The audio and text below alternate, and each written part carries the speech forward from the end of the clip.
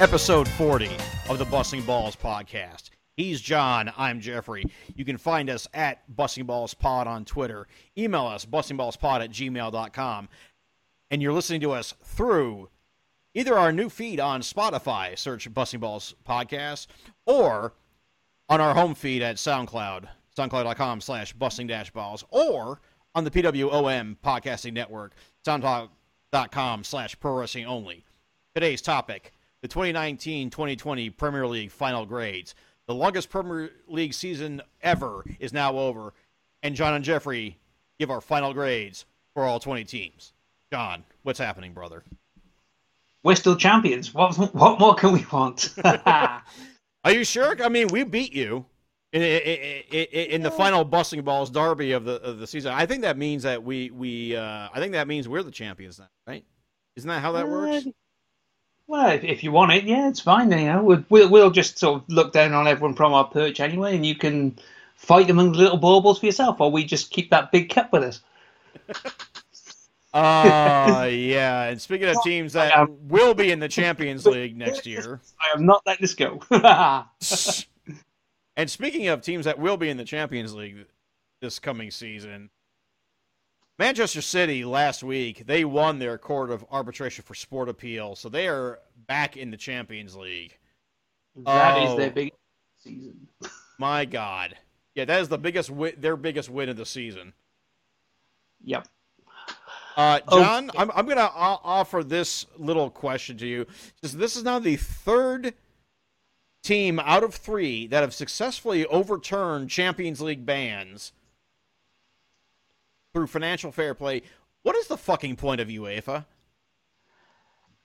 There isn't one, because they are incapable of writing rules that properly govern the sport. The Court of Arbitration in Sport essentially is looking at the process, if the punishment was fair. And they obviously came to the verdict that City did not disguise equity or disguise extra money being pumped in as equity. But that is based complete or out of date. UEFA wrote a 5-year limit on that, their own rules.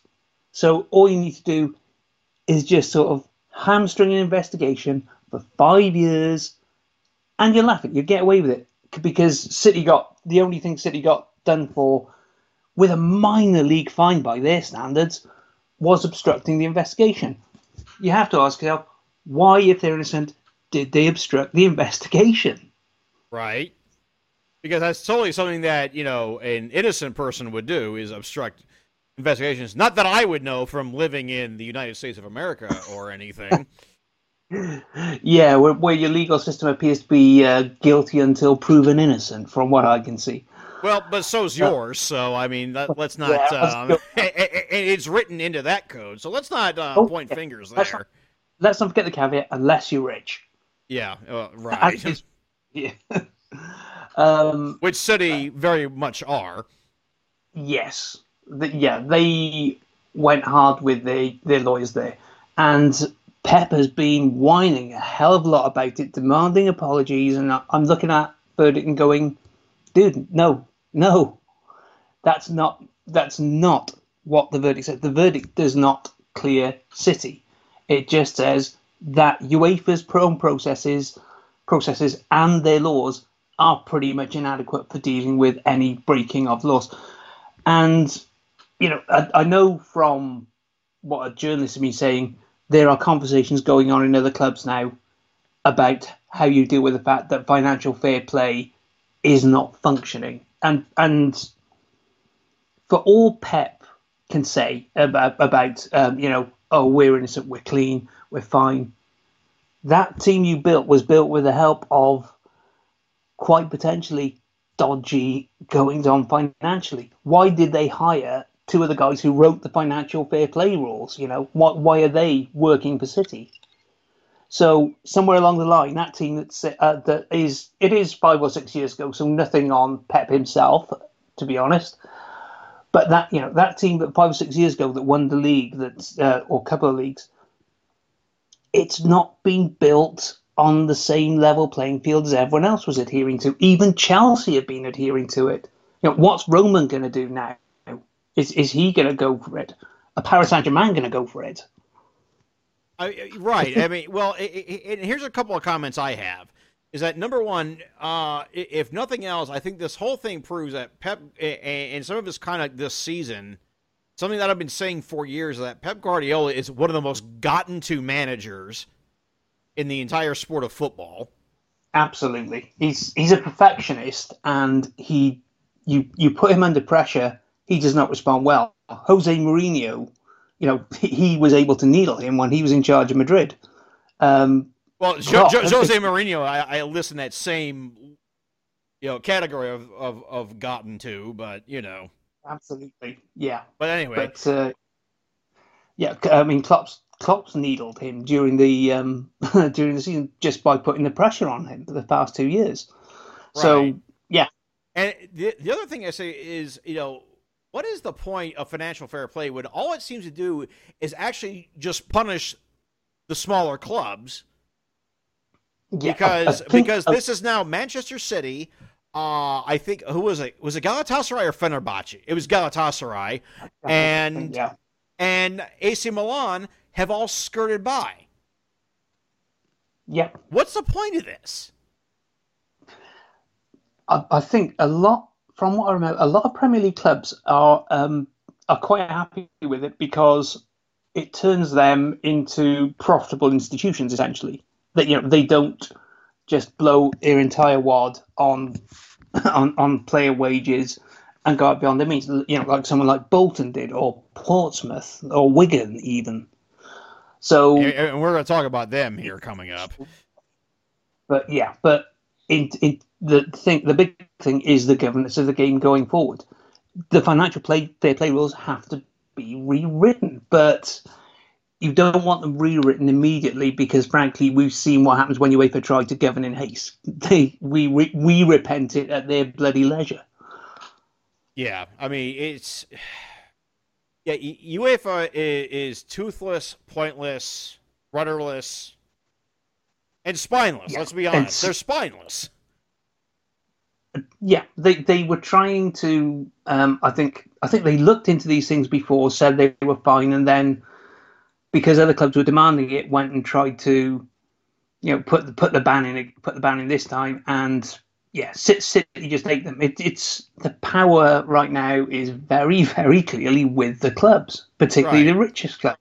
It's like it's almost as for something that's so serious, it's almost as arbitrary as the rules that Roger Goodell has instituted in the NFL during his time. Oh, hell, it's in response to headlines. Right. I still want to know what changed with James Harrison to where he was in the course of a season and a half.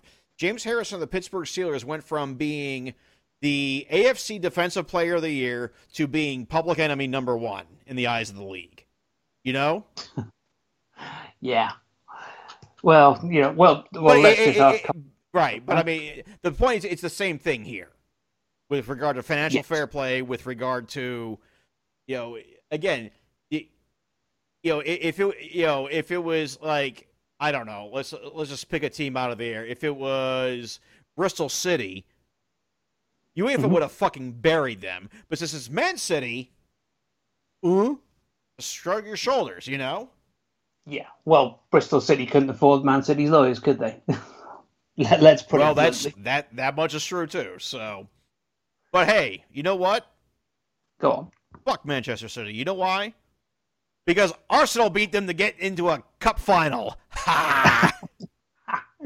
Ah, and they thoroughly deserved it. I mean, the win against us, that was it was a bit fortunate because we did give you 2 goals, which were your only 2 shots on target, and we battered you. But that game against City contained them, broke absolutely perfectly.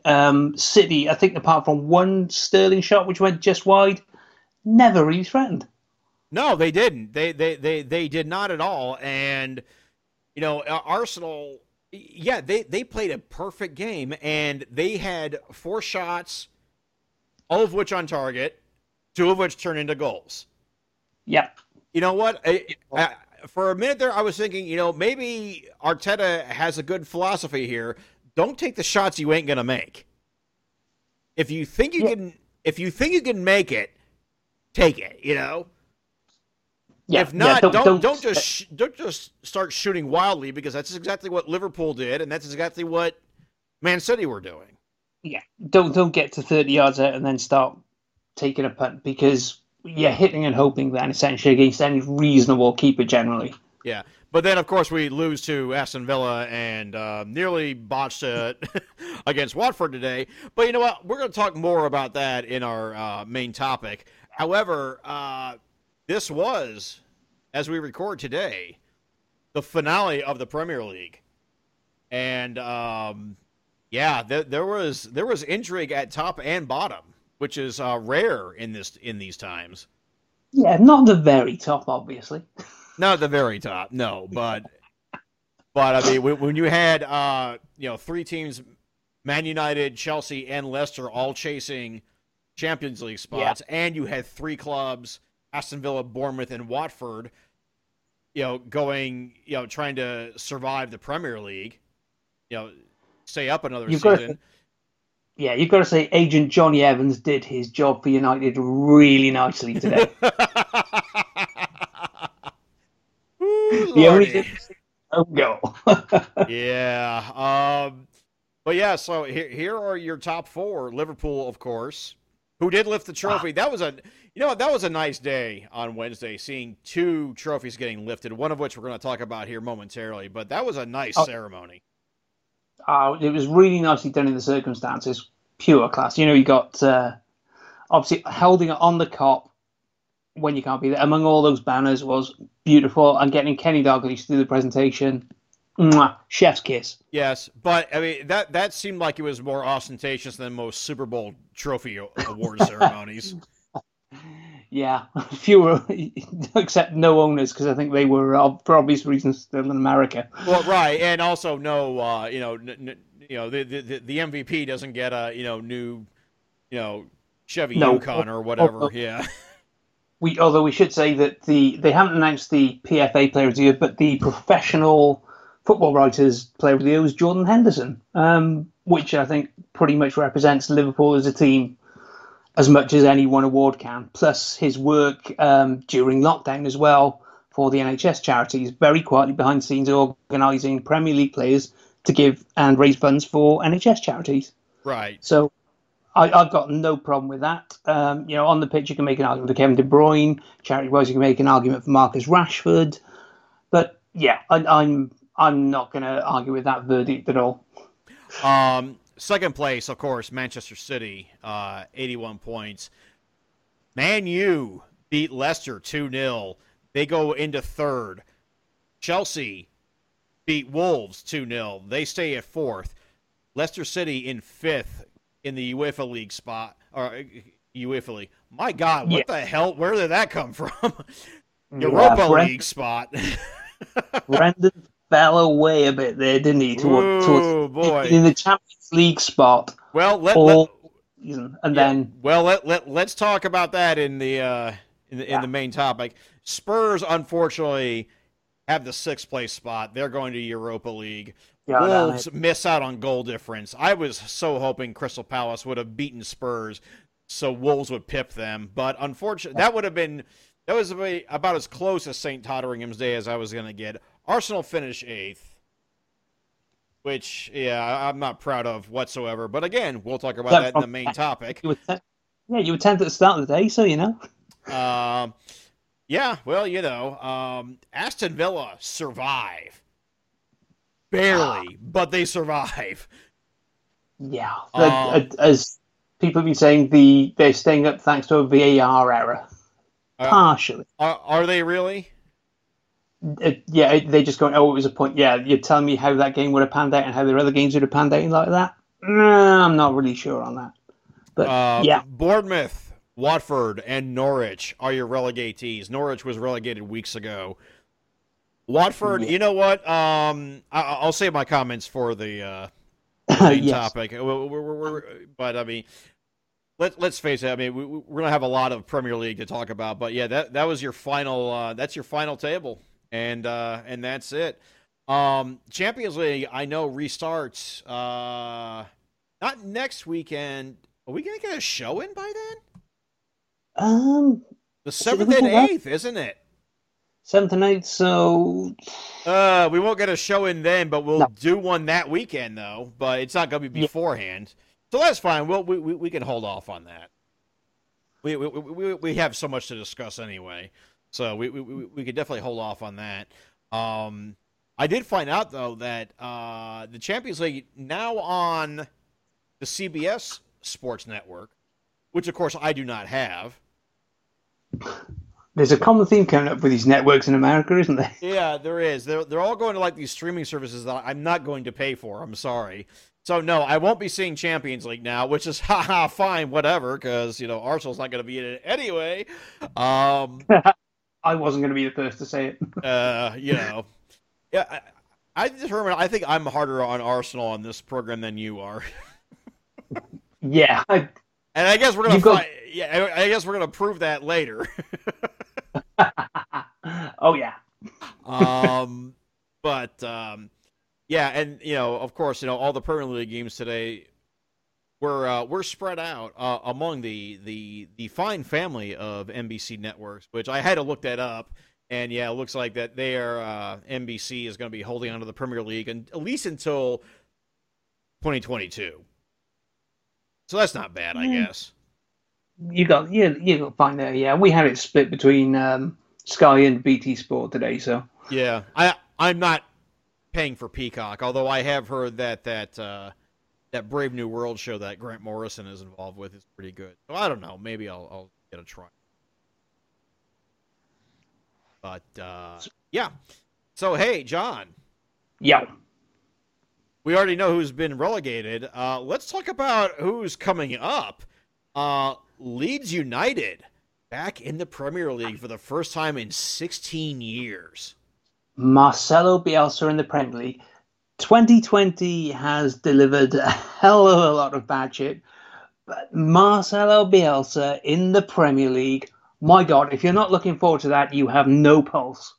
I wouldn't get too excited because apparently Marcelo Bielsa is Lionel Messi's anointed replacement manager that he wants to see at Barcelona. Yeah, but Bielsa doesn't. He walks his own path, doesn't he? So I rather quite. Yes.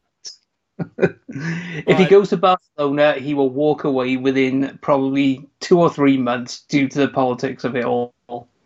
Yeah, I think politically, Marcelo Bielsa is in a much better place at Leeds United than he would be at Barcelona. But anyway, we're not here to talk about them right now. We're going to talk about Leeds United, who on the final day of the championship this past Wednesday, against relegation-threatened Charlton Athletic, Leeds United had absolutely nothing to play for. They whooped their ass. Yeah. Oh, yeah. They were. It's the right way to say farewell to division. But looking just behind them, how much must Brentford regret that bottling the last games? Ooh.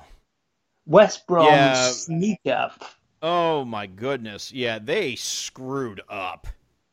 Yeah, just winning one of those last two would have sent them up and they fell away. And They totally fell away. I do want to say a special fuck you to Lee Bowyer, who was manager of Charlton Athletic, now relegated. The fact that Leeds United did it to Lee Bowyer, there's some poetry there.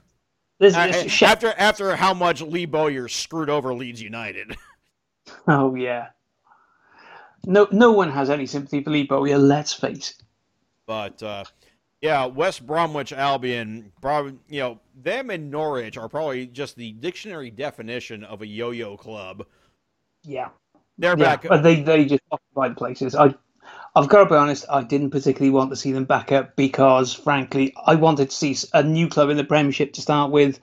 And how much have I seen of West Brom over the years? God damn it. Too much. Well, so your playoff teams, Swansea. Let's talk what Swansea did to get into that playoff as well. Okay, yeah, go right ahead. With 1 week of the season left, they were 6 points and I think something like 10 goals worse off on goal difference than Forest. Mm-hmm. And thanks to, I think it's a 97th minute goal from Stoke, Swansea sneaked into the playoffs. They won 4-1. Forest lost 4-1. Ooh. And it's a hell of a turnaround. Cardiff were cruising in the playoffs just ahead of them. But man, it's an incredible. And did it stay 1-0 in that playoff game tonight? Because it was 1-0. Yeah. Let's get to that. So of course you're through sixth place in the championship. Brentford, Fulham, Cardiff, and Swansea. Swansea hosted Brentford right before we started recording this. Brentford went down to 10 men, lost 1-0 in the first leg. Brentford suddenly not looking so good in these last couple of weeks. Yeah, Swansea missed a penalty as well in that, but a rather dubious red card, it must be said, for a challenge which fairly won the ball. Unfortunately, I didn't get to see it because I was preparing my chili. I had to make the chili today. Oh. But hey, oh yeah. Yeah, you should have some sometime. Come over to Chicago. We'll I'll serve you some chili. I love Chicago. But so Swansea beat Brentford 1-0. Have a 1-0 goal difference. Now the championship playoffs don't do the away goals rule, correct? I believe they don't know. Okay. Tomorrow, Cardiff will host Fulham in that first leg match. So. That'll be fun. And obviously the potential is here for either an all-London or an all-Welsh final. Strange that, huh? I guess for the first time, South Wales Police will not be too disappointed because they don't have to arrange the trains with Cardiff and Swansea fans on them. Now, is Brentford, what part of London is Brentford? Is that West London? I believe it is. I have to look it up. Wouldn't that be something to have a West London derby next year in the Premier League that did not involve Fulham? Oh man, that would be fun. Especially since Brentford, they're leaving Griffith Park. Wouldn't that be the thing for them to go through, open up their new stadium in the Premier League? Great, fabulous. That's the story I really want out of these playoffs. Despite the fact I've got 2 Welsh clubs, but I'm from Newport. Cardiff and Swansea can go fuck themselves. I was going to say, you the Welshman, not all in on either Cardiff or Swansea. I'd like to see Welsh teams doing well, but frankly, I'm a Newport boy, so Well, there you go. I'm not. Yeah, and how did Newport County do this year? I think we were reasonably happy to see the season that we were in and around the playoff spots, but I think we fell away towards the end. So it happens. Relegated from the championship are Charlton, as we mentioned. Fuck you, Lee Bowyer. Hull City down to League One. That's wow. Yeah. Wow. They've fallen away. They'll get into the season this time. But how about Wigan Athletic? Now, did their court case happen? It must. I don't think the court case would have happened, but it must have been the deduction must have happened. It did, because they're in the spot, because Barnsley did what they had to do against Brentford just in case this happened, and it turns out it happened. Yeah. I think the other thing is the teams who were in the bottom three when football came back ended up staying up. So wow. Yeah, Luton stayed up. Barnsley has stayed. Huddersfield stayed up. Yeah. So that bottom three who were in position to go down when COVID hit are all staying up, which I don't think I've seen that sort of thing happen, frankly, forever. Yeah. Unfortunately, Stoke City ended 15th, so they're safely in the championship.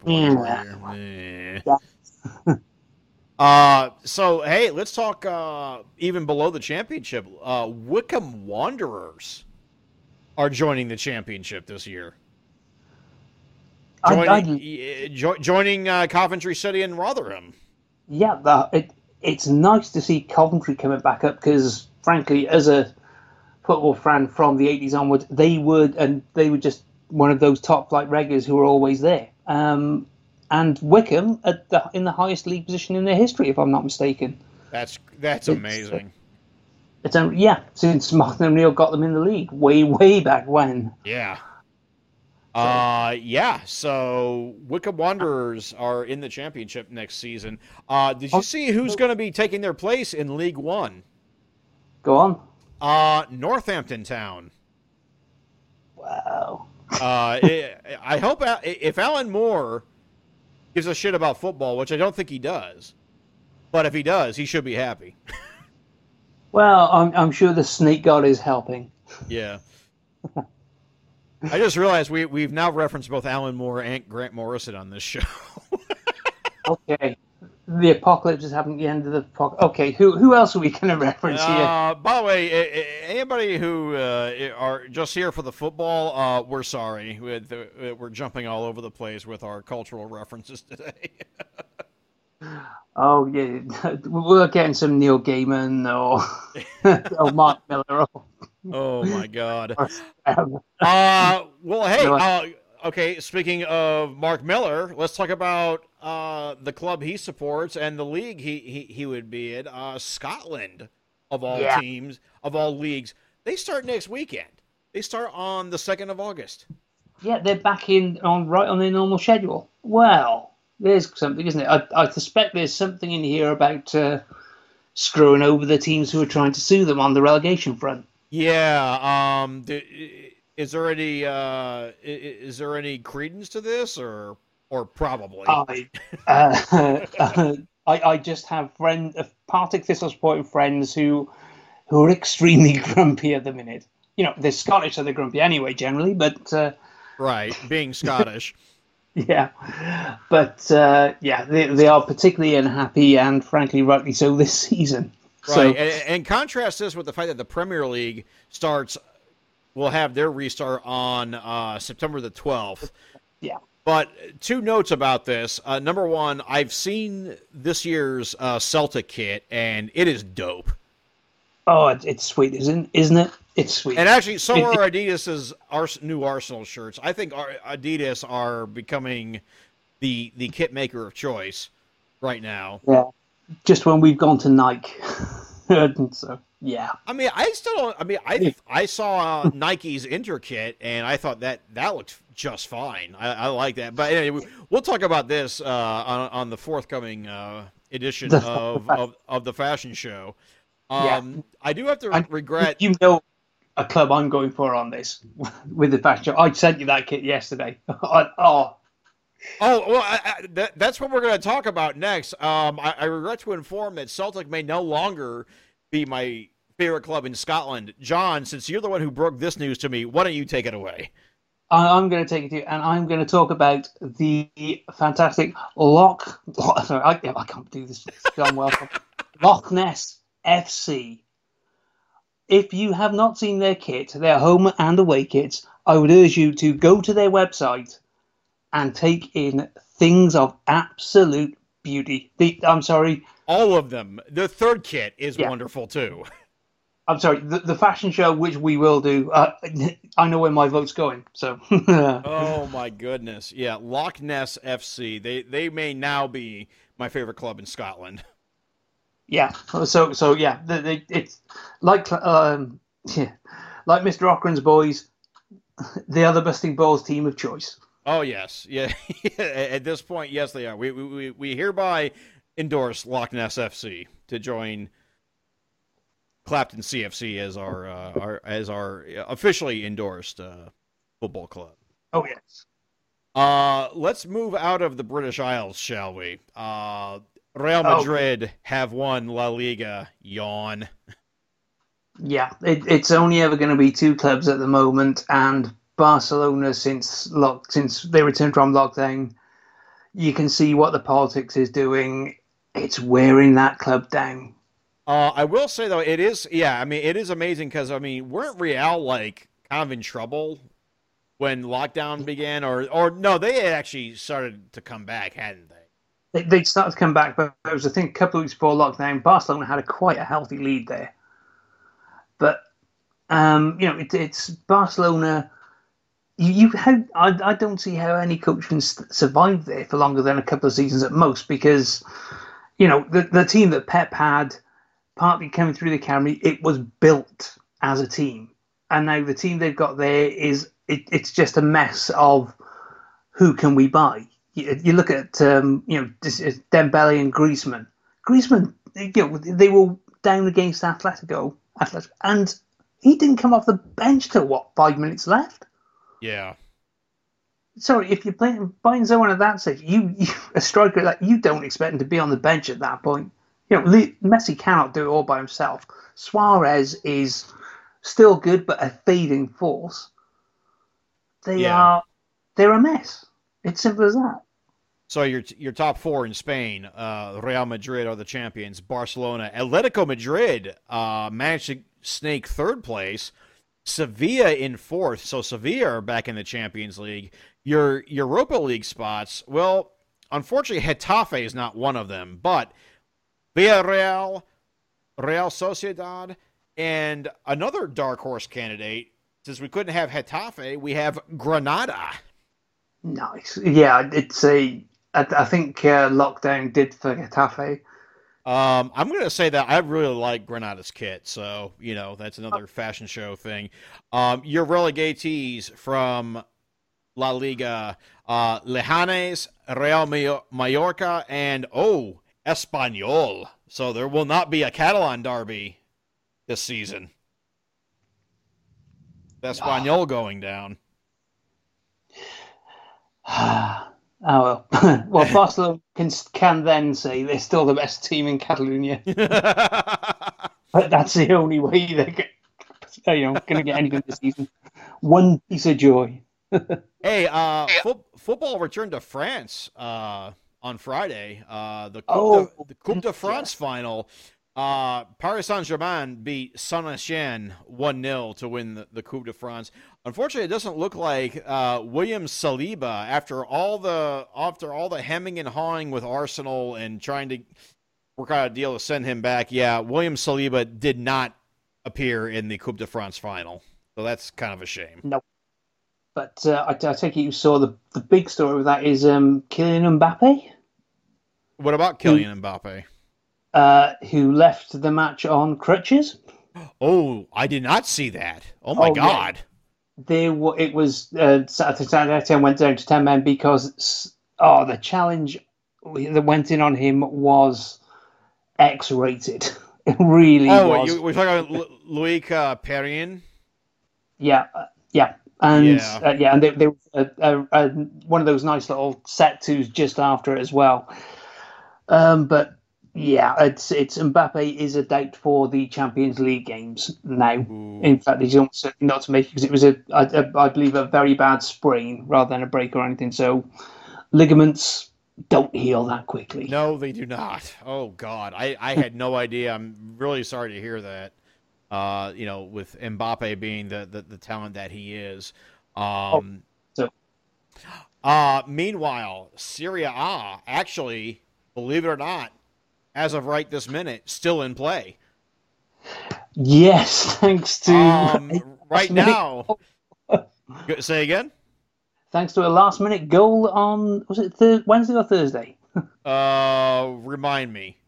It was Juve managing Oh, to, Udinese. Yeah, Udinese beat Juve. That's right. I forgot about that. Three-time goal. Yes, and right now they are currently in a 0-0 draw as we speak with Sampdoria.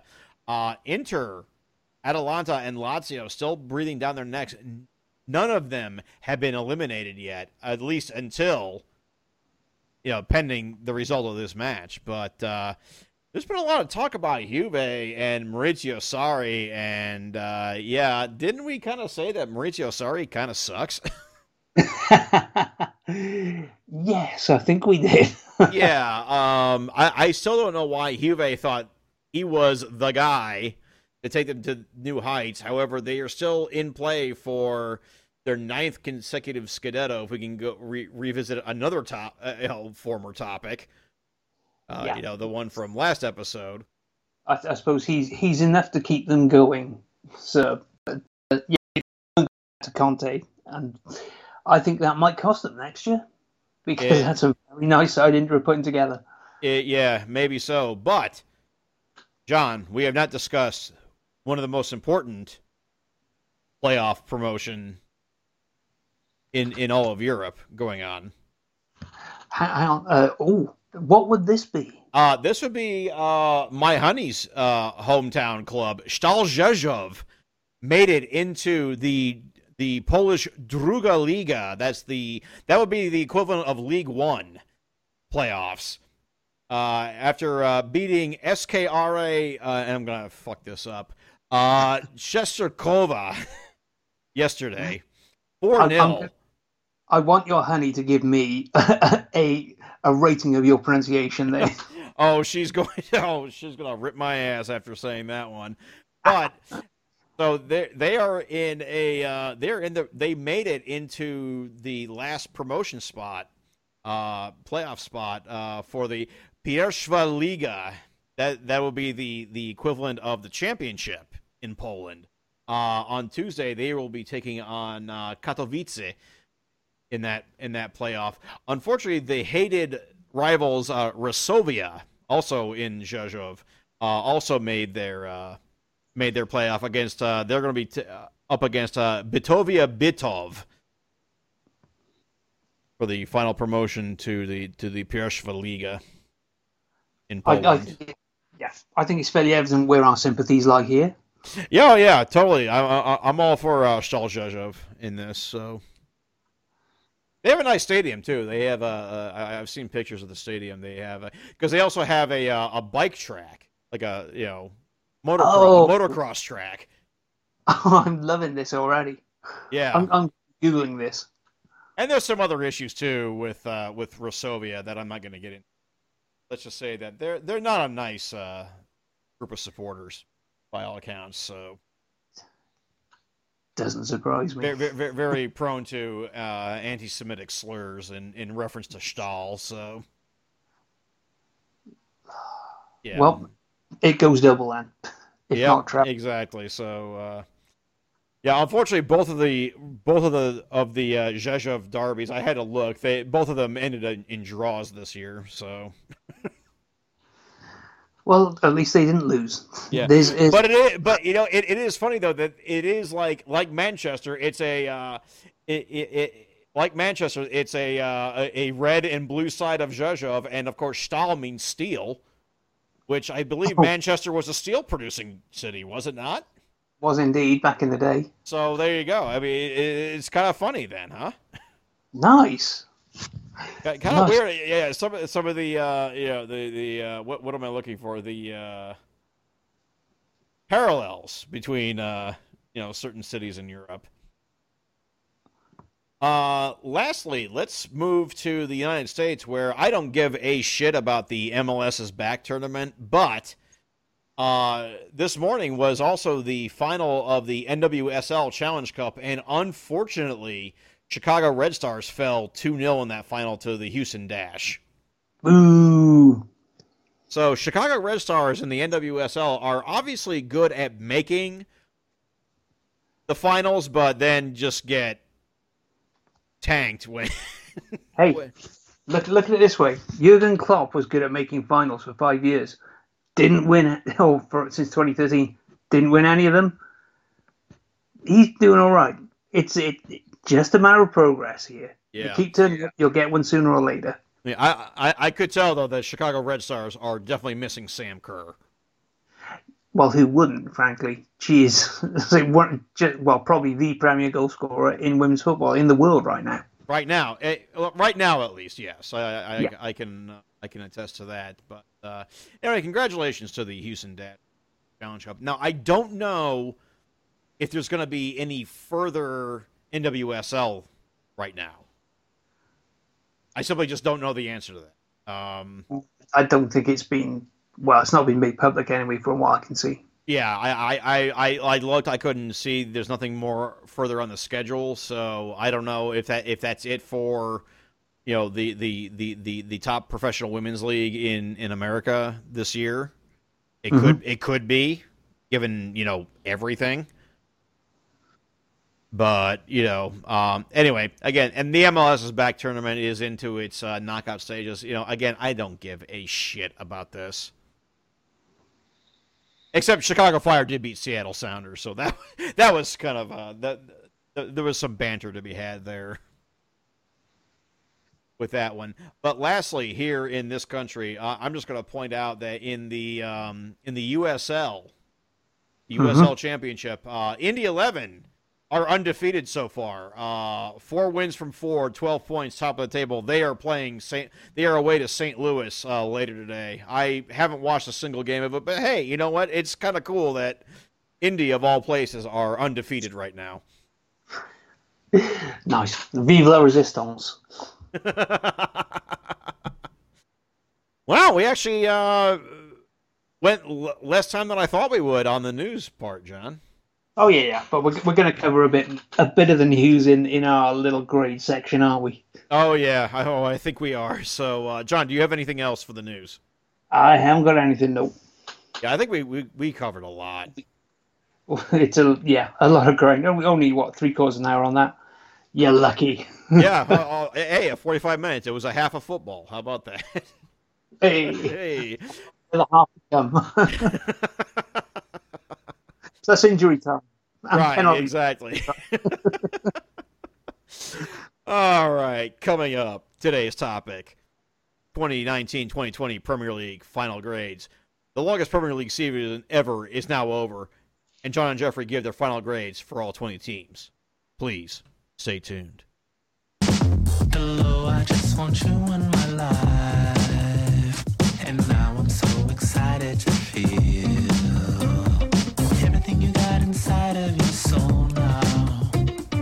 Everything you got inside of your soul now. I just want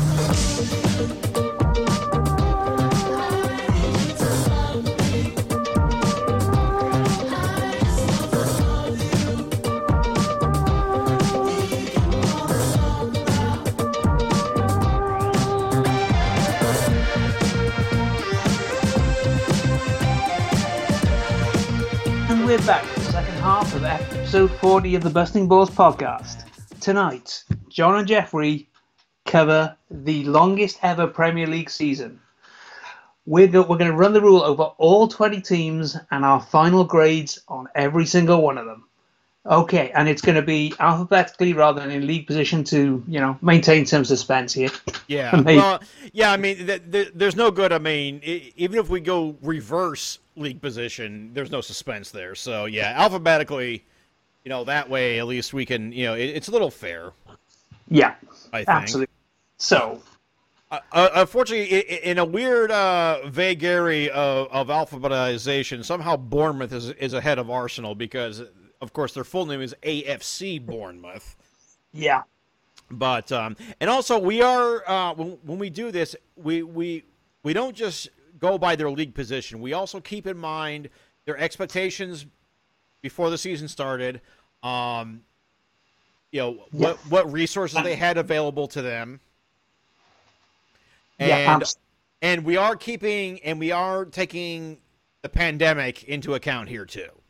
Absolutely. for this That season. has actually affected at least one of my grades, I have to say. Okay, well that'll be interesting. I don't actually know what one you're referring to. So Yeah, just the circumstances involved in it. Alrighty then. So, obviously, yep, first up, AFC Bournemouth, league position, 18th. yep, and yeah, they have been relegated, and rightly so. They did not do so hot this whole season.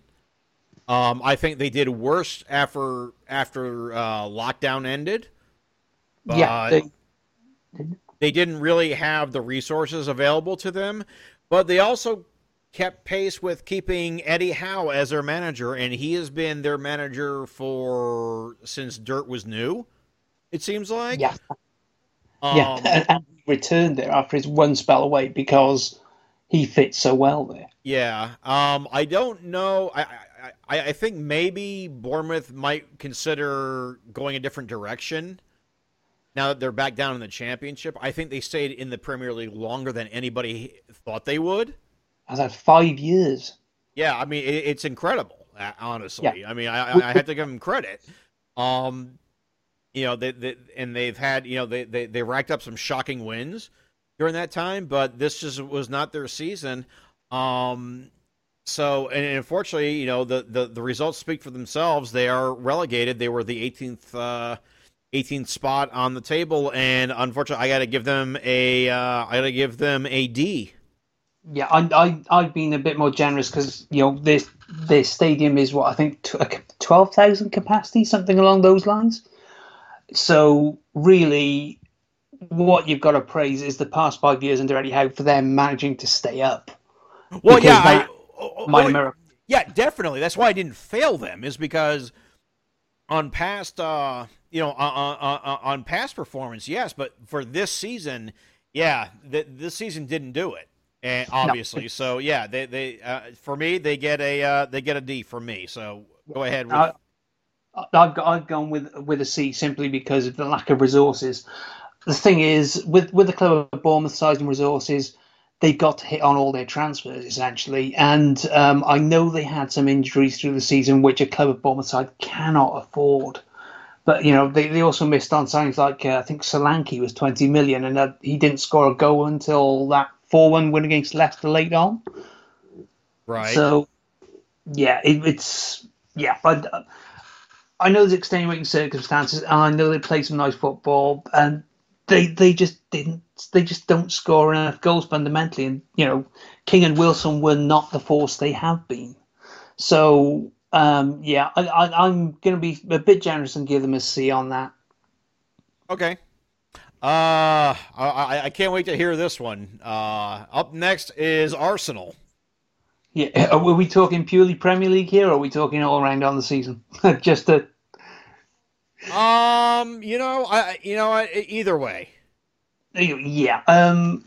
You look at it at the start of the season. You had Unai Emery in charge, who, whatever else he's done, he did with Sevilla and PSG, just did not seem to be a good fit at Arsenal. So I've got to give him credit for going a different direction with Arteta. And Arteta, I think, has a better handle on Arsenal than that. So I'm pretty happy with that. And of course, you've got to say the cup final.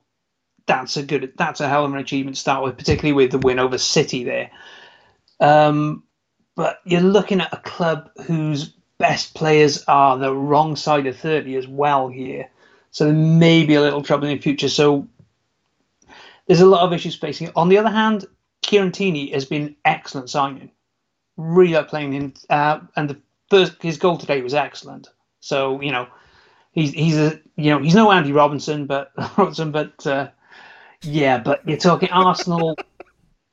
Arsenal sort of they skanked 8th place on the last day up from 10th, and for a club of Arsenal size, they should be at least competing for that top 4, at least for that 5th spot. So I can't go any better than a C on that for them.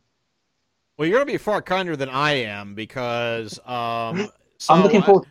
Yeah, I'm going to go with the idea that they should not have started the season with Unai Emery. because after the way he botched, 5 out of the last 6 league matches and the Europa League final, that should have been the indication that this guy is not it. And it just went from there. We signed Kieran Tierney, yes, and he's been excellent. We also signed David Luiz, and he is one of the biggest fucking frauds I have ever had the misfortune to see in an Arsenal shirt. Have you heard he set a record today? Oh, no. What, for penalties conceded? Yeah, I believe it. 5 penalties conceded in the season. The Premier League record holder is David Luiz. Jesus fucking Christ. That right there should tell you everything you need to know about where this season for Arsenal is. Up until the point where they did the right thing and fired Unai Emery, Freddie Ljungberg came in. He didn't do so hot either, but he wasn't really supposed to be the guy either. I mean, I still feel bad for him in that regard, Well, yeah, when your most entertaining player is at the heart of your defense and entertained for the wrong reasons, what can you do? Yeah, exactly. And then, we bring in Mikel Arteta. He's inexperienced. They kept saying, oh, but he studied under Pep Guardiola. Okay, how many, and I said this at the time, how many goddamn acolytes of Alex Ferguson have there been that didn't really amount to shit? And the answer to that is all of them. Yeah, it's an old thing in sport, isn't it? It's that they think success will rub off. Yeah. It's like a magic lamp. Right. They rubbing it for them. That being said, Mikel Arteta has, in very many ways, has gotten Arsenal shit together, but in very many ways they have not.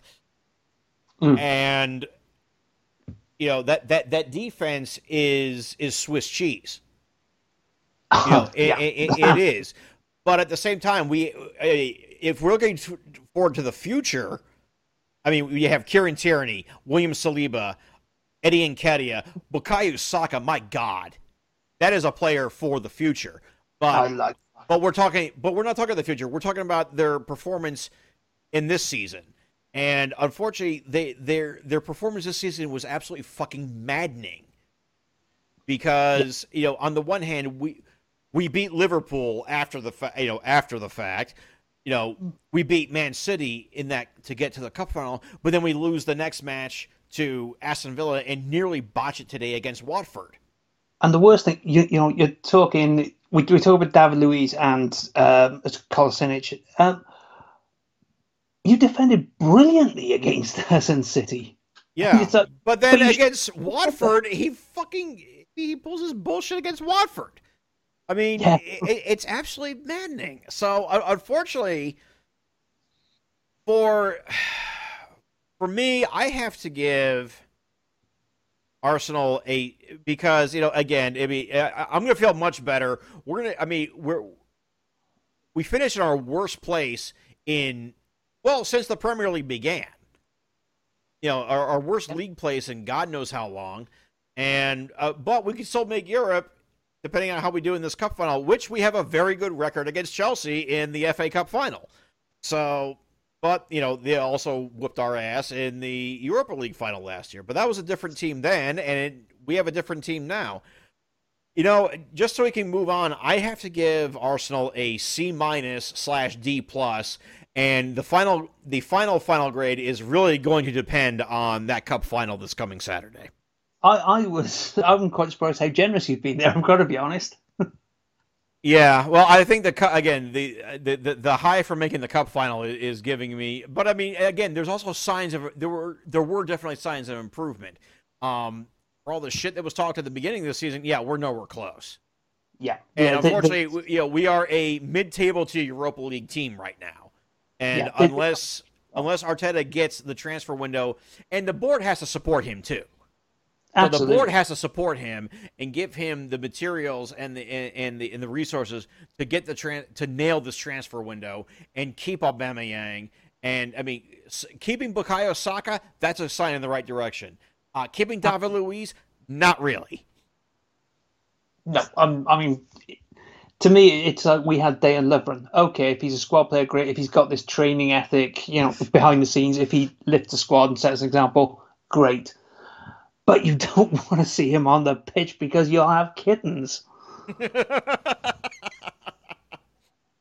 So that's where I stand. Yeah, Arsenal, Arsenal C minus D plus pending the cup final. Up next, Aston Villa, who barely made it through. They got through on a whisker earlier today. 17th spot, 1 point ahead of both Bournemouth and Watford. You know, for all the talent they had there, Dean Smith, he is a lauded manager. He managed to get them promoted. Even after from via the playoffs. I don't know exactly what our expectations were for Aston Villa this season. I don't think being in a relegation battle was one of them. We thought they were going to be comfortably low mid-table, but 16th, yeah, but oh boy, yeah, no, this was not it, Chief. So yeah, you know what? They stayed up. Good on them. They get a D plus from me. Fair. I was seeing my dad today, and I was sat there when that final whistle went, and he was very, very happy indeed. And I don't blame him. I mean, of the teams that were still there, Villa would have been the one I would have wanted to keep. Maybe Bournemouth if we couldn't have had Villa. Yeah. The thing with Villa coming up last year, that promotion side was built on a lot on loanees and players who left, so they essentially needed almost a whole squad rebuild. Obviously rebuilt around Jack Grealish, who's Steven Gerrard used to be accused of being Mr. Liverpool guy who tried to do everything and could often screw things up for the team that way. And Grealish has been that way. He falling on his ass, yes. Yeah. Central attention today, he scores a goal and he has the unfortunate deflection for the West Ham equaliser.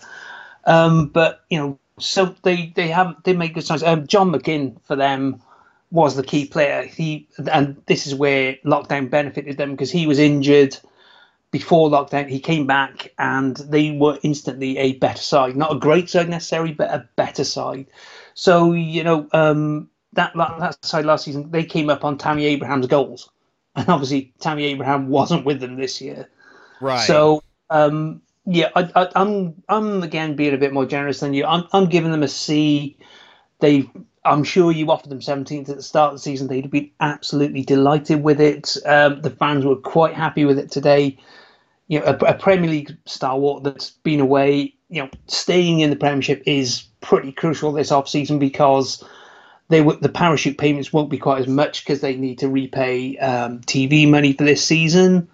So, they've achieved their aim. They're happy. They've got something they can build on. So, yeah, I'm giving them a C and good luck to them for next year, frankly. Yeah, do you think they would have been happy with 17th at the beginning of the season? I'm not so sure about that. Oh, they wanted to stay in the Premier League. The Villa fans I knew, like my family, were quite happy. They just are going, as long as we stay in the Premier League, we're good for the season. And, they had a final. They got the League Cup final as well, so pretty good season for them. Well, you know what? There is that. I did forget about that. So yeah. So beating Liverpool, as I recall. Yeah, 5-0. Yeah. Oh yes, Liverpool youth, shall we say? Up next, Brighton and Hove Albion. John, Brighton. 15th spot. Brighton, I think we were probably quite down on them at the start of the season, weren't we? Because of obviously what happened to Chris Hughton. Yeah. And Brighton, to be fair, they have tried to reinvent themselves under Potter this year. So they played some really nice football. When we played them, I was quite surprised at how, you're thinking they're down the bottom. They're not going to be as much of a challenge as some of the teams around the top of the table, but they gave us a hell of a game. They're a progressive side. They play good football. And signing Adam Lallana now as well, who will set an example in training even if he's injured. But Yeah, there's no real sort of progress you can say up the table, but they stayed up comfortably enough, and again something to build on for them. Not a spectacular season, so I've got to say a C for them. Really, I think. Yeah, I think a C might be fair. They did have to do a bit of a rebuild, and well, shit, they did the double against Arsenal, so I mean you can't fault them for that one. But yeah, I think a C is fair. They're up 2 spots from last season, so there is something to be said for that. But yeah, so yeah, all credit to them. Yeah, I have no problem with a C for Brighton at all. Cool. I mean, they didn't really achieve much except doing the double against Arsenal, which hey, Not that you like that at all. Yeah, right. Up next, Burnley, up 5 places from 15th to 10th on the table. They improved this season, and they, I don't think we really had expectations of them. Nope. Per se, and they didn't live up to them because we didn't have any. But like Eddie Howe, Sean Dyche somehow still being the guy there despite everything is really kind of amazing. But also, fuck Sean Dyche. So, you know what? Anything with Anfield. Right. But you know what? Because they did actually raise their position 5 places, I'll give them a B minus. Yeah, I've gone with a B plus. I would have gone say B minus before, but you got to lockdown and Burnley had a lot of injuries, and their board decided that the players who had expiring contracts could leave. And apart from getting hosed at Man City, I think first game back, since then they have been very good, very competitive. Again, they took a point at Anfield, the only side who don't play in red to take a point from Anfield this year. So I'm quite happy to go a B plus because I'm not a big fan of Sean Dyche's teams per se because they are horrible to watch, and I've no doubt they are horrible to play against. But he goes at 5 places. They would have been delighted with that at the start of the season, and I don't know how much longer Sean Dyche stays at Burnley, particularly with the fact they can have to do a bit of a rebuilding job on the squad now. But B plus for me. All right, that's fair. Cool. Up next, Chelsea. Chelsea, who set a record this year by being the team that conceded the most goals to make the Champions League spots in England. So wow. They beat Newcastle's record of 2003. Newcastle let 52 in. Chelsea have let in 54. Oof. This might explain why Kepa got benched today. Oh, he is the world's most expensive goalkeeper, more expensive than Alisson Becker. and yet here we are.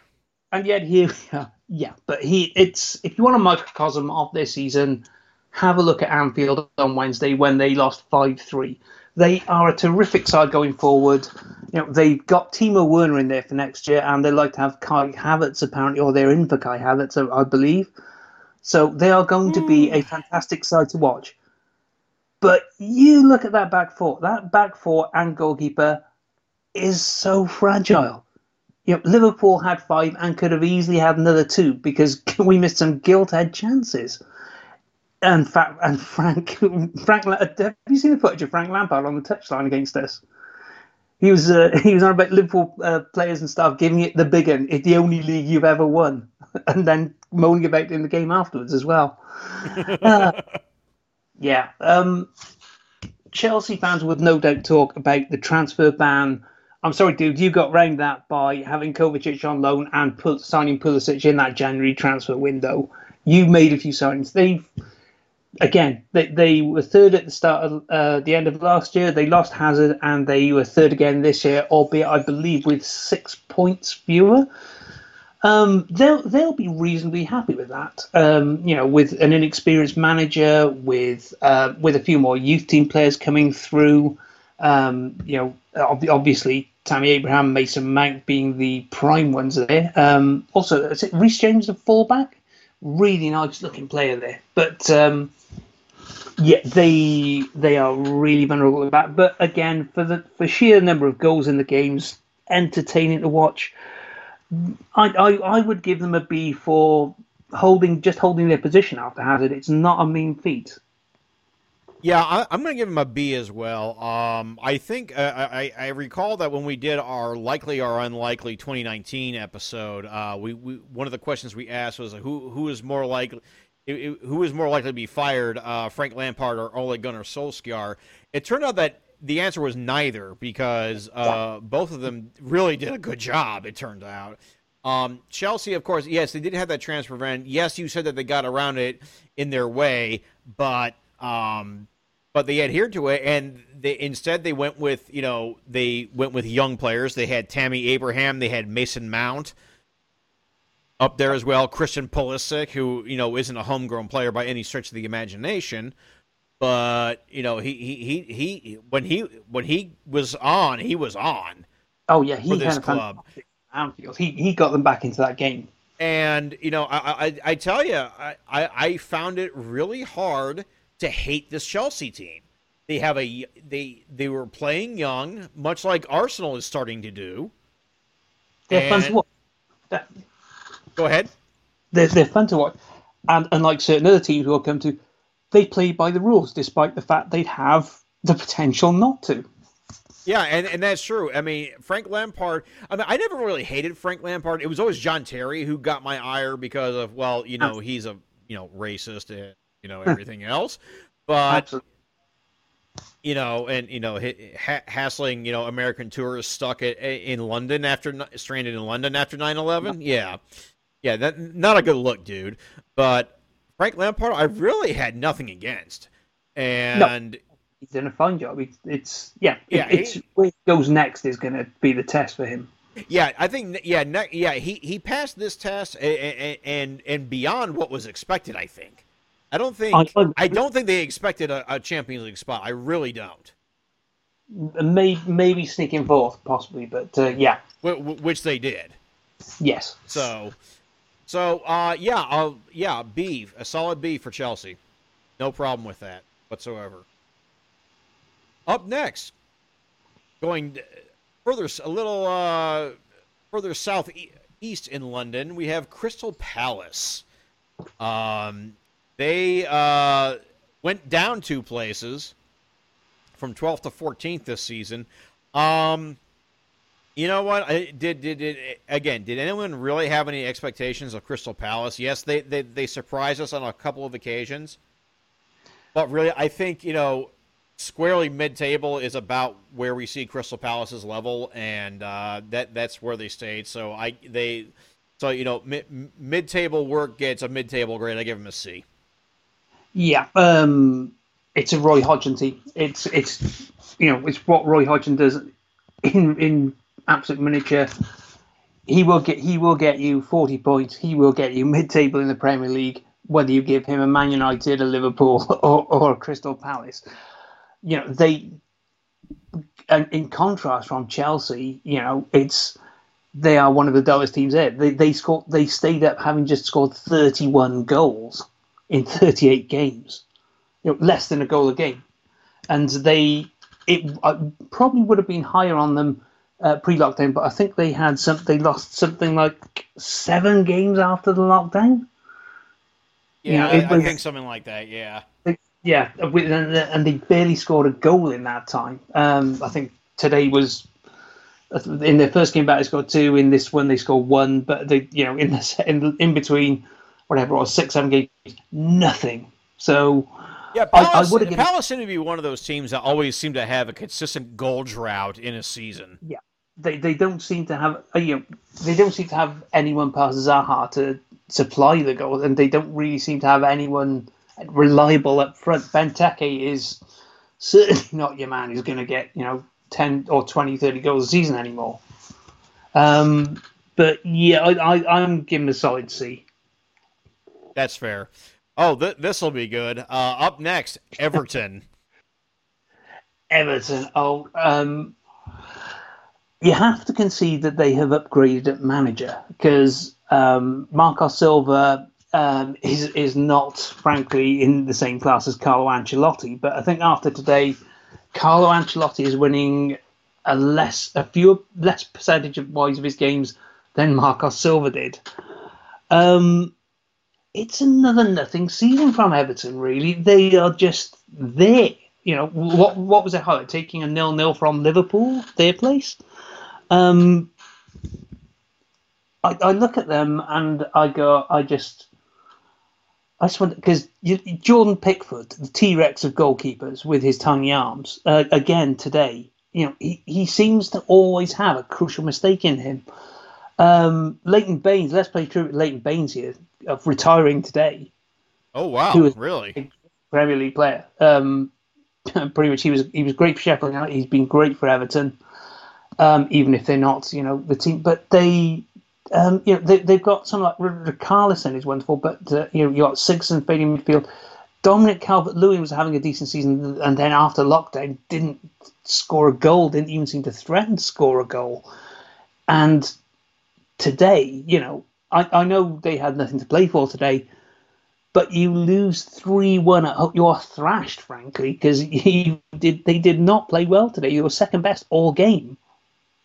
What have Everton, where do Everton go? I can't give them anything but a C- because it's just mediocrity again. And with the supposed resources of their owners, they should be at least, threatening Europa League places instead of just being happy with a mid-table spot, along with your Palaces, your Brightons et al. Yeah, I'm going to say that, I'm going to say a C- for Everton as well. I mean, they went down 4 places from 8th to 12th, and that's even with having an absolute world-class manager in Carlo Ancelotti. I mean, that was probably, of the available managers, that would have been my pick for Arsenal, quite frankly, over Arteta at the time.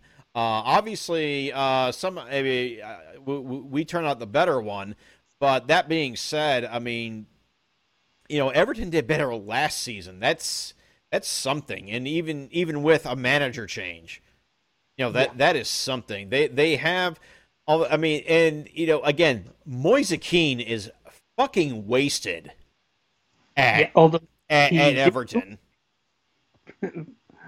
It was nice to see him score today, but yeah, Juve are offloading him, and Everton did not know what to do with him, but if there's a manager who'll get the best out of him, it's going to be Ancelotti. Yeah, and I should be happier for Theo Walcott and Alex Iwobi, but I'm just not at this point. And Everton just I feel like they should have been more. They really should have been more, and they weren't. So yeah. C- for the Toffees. I am going to interrupt for 2 seconds. Juventus have gone ahead 1-0. Goal from Cristiano Ronaldo, because I mean, who the fuck else? Because who the fuck else? So yeah, as of right now, Juventus have won their 9th consecutive Scudetto, but the second half just started. Given that Sampdoria is in 15th, I don't really see this turning around for them. So, but I mean, Udinese did, so who knows? True. But all right, moving on. Leicester City. They went up 4 spots from 9th to 5th. However, boy, they were in the Champions League spots for so long this season, and they just fell away after lockdown lifted. And Brendan Rodgers, who I'm still kind of pissed off at for stabbing Celtic in the back, he cannot look at this job and say he was satisfied, because there were definite Champions League aspirations, and maybe title. I mean, for a few minutes there, maybe even title aspirations. Once again, for Leicester City. On Boxing Day, and look what happened. Probably our best performance of the season. Right. But, it's just, Leicester City, they did not benefit at all from lockdown, and they paid for it. And that in mind, I mean, despite Jimmy Vardy getting the Golden Boot, yeah, sorry, Leicester City, they get a C- from me because they had way higher expectations. Yeah, I can't disagree because they were in. How long were they in the Champions League spot? It felt like every day up to the last day, essentially. Yeah, exactly. Yeah, they again. It's highs and lows. It's they got Harry Maguire got sold. They replaced him with Su, who was very very good for much of the season. They've got players like Madison in there, who was a really nice player. I know he got injured, and that didn't help them. But yeah, it's a season of highs and lows. They had a 9-0 away win. A Premier League record there. Brilliant. But then, But then Liverpool comes down and hose them 4-0, and that seemed to get them for a while. Jamie Vardy, brilliant player, but seemed to score in streaks. He, again, after lockdown ended, only a couple of goals, I believe. Wasn't playing particularly well before lockdown either. And should have been sent off against Arsenal too, but we won't get into that. So yeah, it's a mixed part. I'd go with a B- because they did progress quite visibly, but they didn't win. they didn't get that goal that was there for so long. Yeah, and that's my point too. Is that the expectations and the fact that they were mounting a title challenge to begin with, and then it fell away. So yes, absolutely. It's a B- from me. I would probably have gone a B if they'd just been sort of coming up towards the end. They'd be consistent over the season. But yeah, as I say, that 9-0, and then Bournemouth hosing them 4-1. That was just what you cannot have Champions League aspirations and go away and be thrashed by a relegation candidate. Yeah, no, not at all. So yeah, I think you're kinder to them than I was. So because I said C-. Yeah. So my brother-in-law is a fan. So okay, John, take it away. Okay. Champions of absolutely fucking everything. That is all I have to say. Yes, they did. So, yeah, we weren't quite as good coming out of lockdown. I think we dropped 10 of our points came after lockdown, but it was done apart from the Everton game there. So you can kind of understand players maybe not quite having the same focus, the same energy, the same intensity. Naby Keita coming on at the end was good, but it was the best ever start in any of the top European leagues. Honestly, one of my first favourite teams was the 87-88 Liverpool team with John Barnes, Peter Beardsley, John Aldridge, Ray Houghton, who were a wonderful footballing side to watch. You look forward to them. Sides came to Anfield and they were just shellacked. Again, this club, it's an absolute joy to watch. Quite apart from the fact they are relentless enough. They put up 196 points over 2 seasons, which I know Man City did slightly better than that over the past 2 seasons before that. But they're a joy to watch. Honestly, you have Jurgen Klopp there, and I'm thinking this is how how Liverpudlians at the time must have felt about Shankly. He's got that sort of personality. It's wonderful, and yeah, it's you know what my grade is. It's just A plus.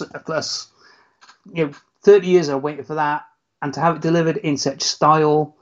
I think it's the biggest gap to second place, and at one point they had the biggest ever gap between first and second place at any point in a season. It's just been wonderful. It's been more stress-free than I hoped, and for moments like when Salah scored against United, when the cops started singing, and now you're going to believe us, we're going to win the league. when, Klopp had changed absolutely everyone from doubters to believers, even people outside Anfield. It's been a dream of a season. Maybe we didn't get the Champions League because Alisson was injured, and they decided to play out the match despite the COVID lockdown. But what the hell? It's a minor blemish. We won the World Club Championship to build on the Champions League. We hold the European Cup until next month. We've got we're the league champions. We're the world champions. I frankly couldn't be happier. And, after 30 years of the same sort of shit that you're experiencing with Arsenal right now, it's an utter joy. Yeah, I can't really add to that except for the fact that I recall seeing a tweet from, I think it was Raj Bennett of the Men in Blazers. You know who they are.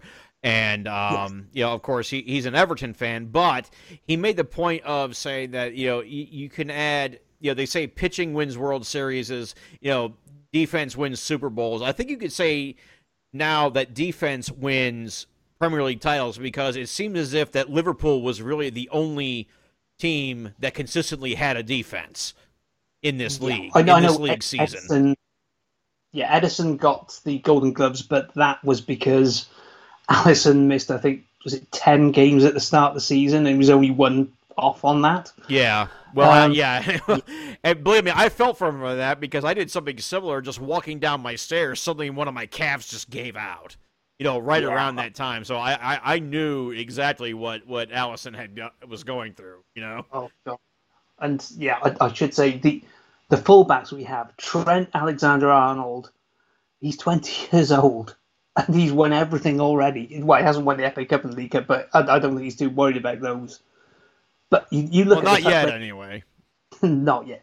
He's going to be there for a decade from that position. I'm just looking forward to the future, just watching him, and Andy Robertson on the other side. What a pairing that is. It's a good argument that they are the best fullbacks in the world. Virgil van Dijk is the best defender in the world. Alisson is arguably the best keeper in the world right now. It's the future's bright, the future's red, hopefully. Well, again, all I can say is yes, I agree. A+ for Liverpool. You can't give them anything but. No. You cannot give them anything but. Up next, this will be fun. The team that Liverpool dethroned, Manchester City. Wow. I mean, I'm trying to go at this just based on their season's performance, not the fuckery going on with the Court of Arbitration for Sport or any of that. Yeah, quite right.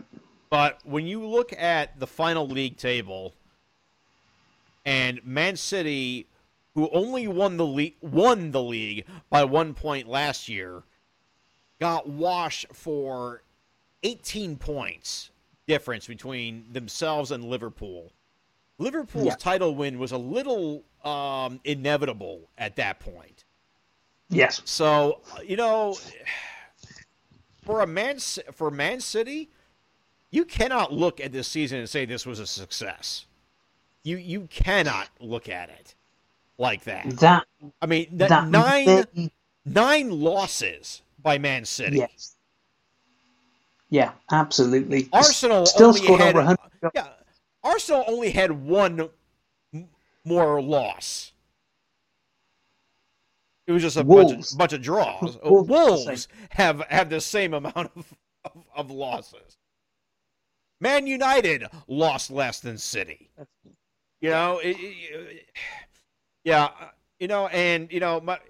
Again, Pep Guardiola completely got into, but that doesn't really affect their league performance. All that being said, Manchester City gets a C from me this year. You know what? You almost read my grade on that because that's what I had. You might say they are in second place, and it's going to be them or Liverpool essentially at the minute. They were 17 points down on last season. And the last season, you can maybe say they didn't have Kevin De Bruyne for a large part of it, who is I don't think there's any questions. He is their best player. Oh yeah. But Especially what are they going to do now that Sergio Aguero seems to be on the outs? Aguero's has been injured. Well, I know that, but he seems to be on the way out too, I think. He might be because he doesn't necessarily particularly fit Guardiola's system, which demands an absolute lot of discipline and a heck of a lot of hard work. And at his age, can he do that as intense in a few games in a short space of time? Not particularly. And I don't think. And Gabriel Jesus is a good striker. Is he that striker that's gonna, at the moment, that's gonna win you games against top level opposition? I am really not convinced on that. I like him, but I don't think he's, I don't think he's going to be a difference in many crucial games. Yeah, that's it. We said the biggest moves off the field. That grade could possibly change. Obviously, if they pick themselves up and if they win the European Cup, they will not give a monkeys about the league because their club owners are all about the sports washing essentially of being associated with a winning sports brand, and let's not pay attention to the man behind the curtain with the human rights atrocities in the background. For a league season, and season they are not retaining their cup. They just have a league cup out of it, which, frankly, given they're the one top team who do play their full side all the way through, you'd almost anticipate they would win as almost a free trophy every year. They have not solved the problems in crucial games when, Vincent Kompany last year against Leicester with that goal. When they haven't got that leader there at the minute. So, in defence, vulnerable at crucial times, how much they spend on fullbacks, and they still haven't necessarily satisfactorily found a particularly good pairing, in the way that Liverpool found theirs for a total of £8 million. I honestly can't give them more than, that C, because, again, it's their resources, their standards. They should still be putting up, although they should still be closer than 18 points. They should not be 17 points down on the previous season. So, it's a C for me, and see you next season, Pep. Let's have some fun. All right. Up next, we go to the red side of Manchester for Manchester United. John, take it away. Penalty Chester United, the Premier League record holders for the most penalties. Yeah. In fairness, today was an absolute stonewaller. Agent Johnny Evans with a red card and giving away that penalty. Again, I find United very, very similar to Chelsea on this front. You look at those front players, it's fearsome. Marcus Rashford, I think he's unique now in history. He is one United player who nobody in the country particularly dislikes, particularly after, he got Parliament to change the food voucher scheme over the summer so that poor kids got fed. Brilliant. Bruno Fernandes, good signing, but he was fading towards the end. You can see United become reliant on him. Mason Greenwood is promising as anything. Anthony Martial is finally living up to his potential. Brilliant to watch. Daniel James burned himself out a bit.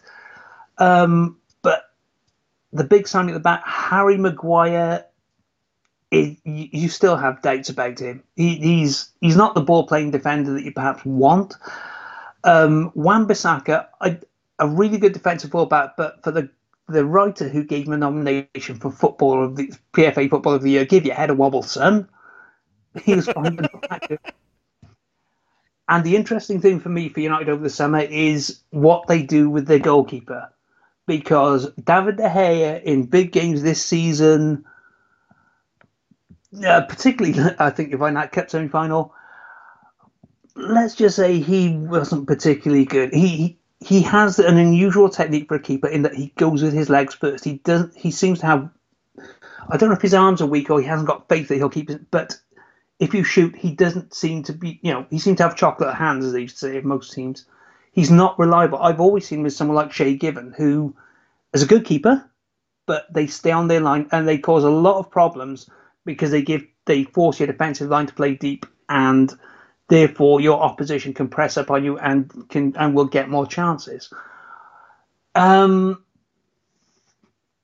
again, brilliant to watch going forward. Pogba finally appears to be comfortable in that midfield three with Fernandes and Matic. Maybe not having to be the main man helps there. I would probably give them, Ollie, a B there, frankly, and they would no doubt be happy to be rid of Mourinho too as the absolute bonus to the season. Yeah, actually, I'm going to give them a B plus. I'm surprised I'm rating in this high as you are, but I think given the expectations, I mean, they did go up 3 spots from 6th to 3rd, and it was a struggle since lockdown. I mean, there was that trifecta of Leicester, Chelsea, Man U, of who's going to get these spots. Yeah, but I think they basically, I'm just going to say, I think they did a lot better than I think we thought they would. And considering, again, Ole Gunnar Solskjaer, I thought was definitely going to be a sacking candidate this season. Yeah, and it didn't happen. No, not at all. And I thought after lockdown they were pretty good. But the one thing you have a look, it's quite a thin squad on quality because they did virtually no rotation after lockdown, and you saw against West Ham in midweek and in that cup semi-final, there were players who looked knackered who couldn't influence the game as you might have thought they would. Yeah, I mean you're probably right there. I'll grant that, but. And, they also, again, David De Gea, yeah, I don't know about him anymore. He is, I mean, there were seasons where the only reason why Man U were as high as they were was because of David De Gea. This was not one of them. Yeah, he was like Mr. Fantastic. He was rubber. He seemed to have extending legs, which just seemed to kick at everything from the other side of the goal. Yeah, well, he definitely wasn't fantastic this season. That's for damn sure. And you've got Sergio Romero as the main backup, and obviously at some will come to Henderson, the goalkeeper, Dean Henderson at Sheffield United, who's going to go back to them this year. Apparently wants a guarantee that he will be first choice. So that goalkeeping situation is definitely one to watch. But yeah, all that being said, B plus. They exceeded my expectations. That's fair. So, Newcastle United, another club I don't know if we... Oh, wait. This is yours. No, it isn't. No, it's yours. It's yours. Mine. You're right. I got screwed up. I'm sorry. Juve, too. Sorry, Juve. My bad. Up 2-0, Bernardeschi. So, shit. Oh, there we go. There we go. The Scudetto belongs to Juve. It belongs in Turin once again. Newcastle United, they stayed in the same spot, 13th place, and that really is kind of where they are. And that's what Steve Bruce will bring you is solid mid-table. We all season long we had the will they, won't they sell, will they get new owners because of course, Mike Ashley is one of the worst people in football. But that being said, they were just there. Newcastle were just there. So I give them a C plus because they didn't really improve, but they didn't really degrade either. So no, and there's still always room for improvement here, especially if they do get new owners, whomever those may be, because I think we're on like the 4th go round of potential new buyer from Mike Ashley. Yeah. Saint Maximin was a really good player to watch, I have to say. So he was a bonus on that. Steve Bruce, he almost always has a good first season and then falls away in his second season. So I think early on he was definitely way ahead of Rafa in terms of wins and goals. So to maintain the standards they've had with Rafa, even though he perhaps had a little more investment. It's a good job. It's maintenance, isn't it, rather than a holding job, rather than sort of anything spectacularly bad. Or I would be giving them, a C plus B minus, because they'd be quite happy with a sort of almost a quiet season on the pitch, rather than either being up or down. Newcastle tends to be, highest of highs and the lowest of lows, it seems. So yeah, the stability was good. They were never in trouble. They were quite happy to plod along for mid-table, and that's almost progress on where they've been the past couple of years. So yeah, B minus C plus, somewhere along there. All right. Up next, the Canaries of Norwich City. John. Oh man, have we ever been let down by a player so much as we have been to Timo Pukki since we started picking him up at the start of the year? He was our Golden Boot candidate, and he looked good for so long, but. Yeah, that didn't last. And even with injuries, they beat Man City. We were rightly raving about that performance. Yes, we were. But the second half of the season, and particularly since lockdown, I think they scored one goal in what was it, 9 games after lockdown. They flatlined. They were absolutely terrible. They have good players there, but obviously not quite the talent. Buendia, Todd Cantwell, really good players to watch, really tidy players, but the quality just wasn't there. I don't know. They don't seem to be making any noises about Daniel Farke going anywhere. So maybe they've got an understanding about the resources, the injuries that they had, but they were relegated way before the season's end, way behind everyone else, a distance behind everyone else. I think, was it 13 points behind everyone else?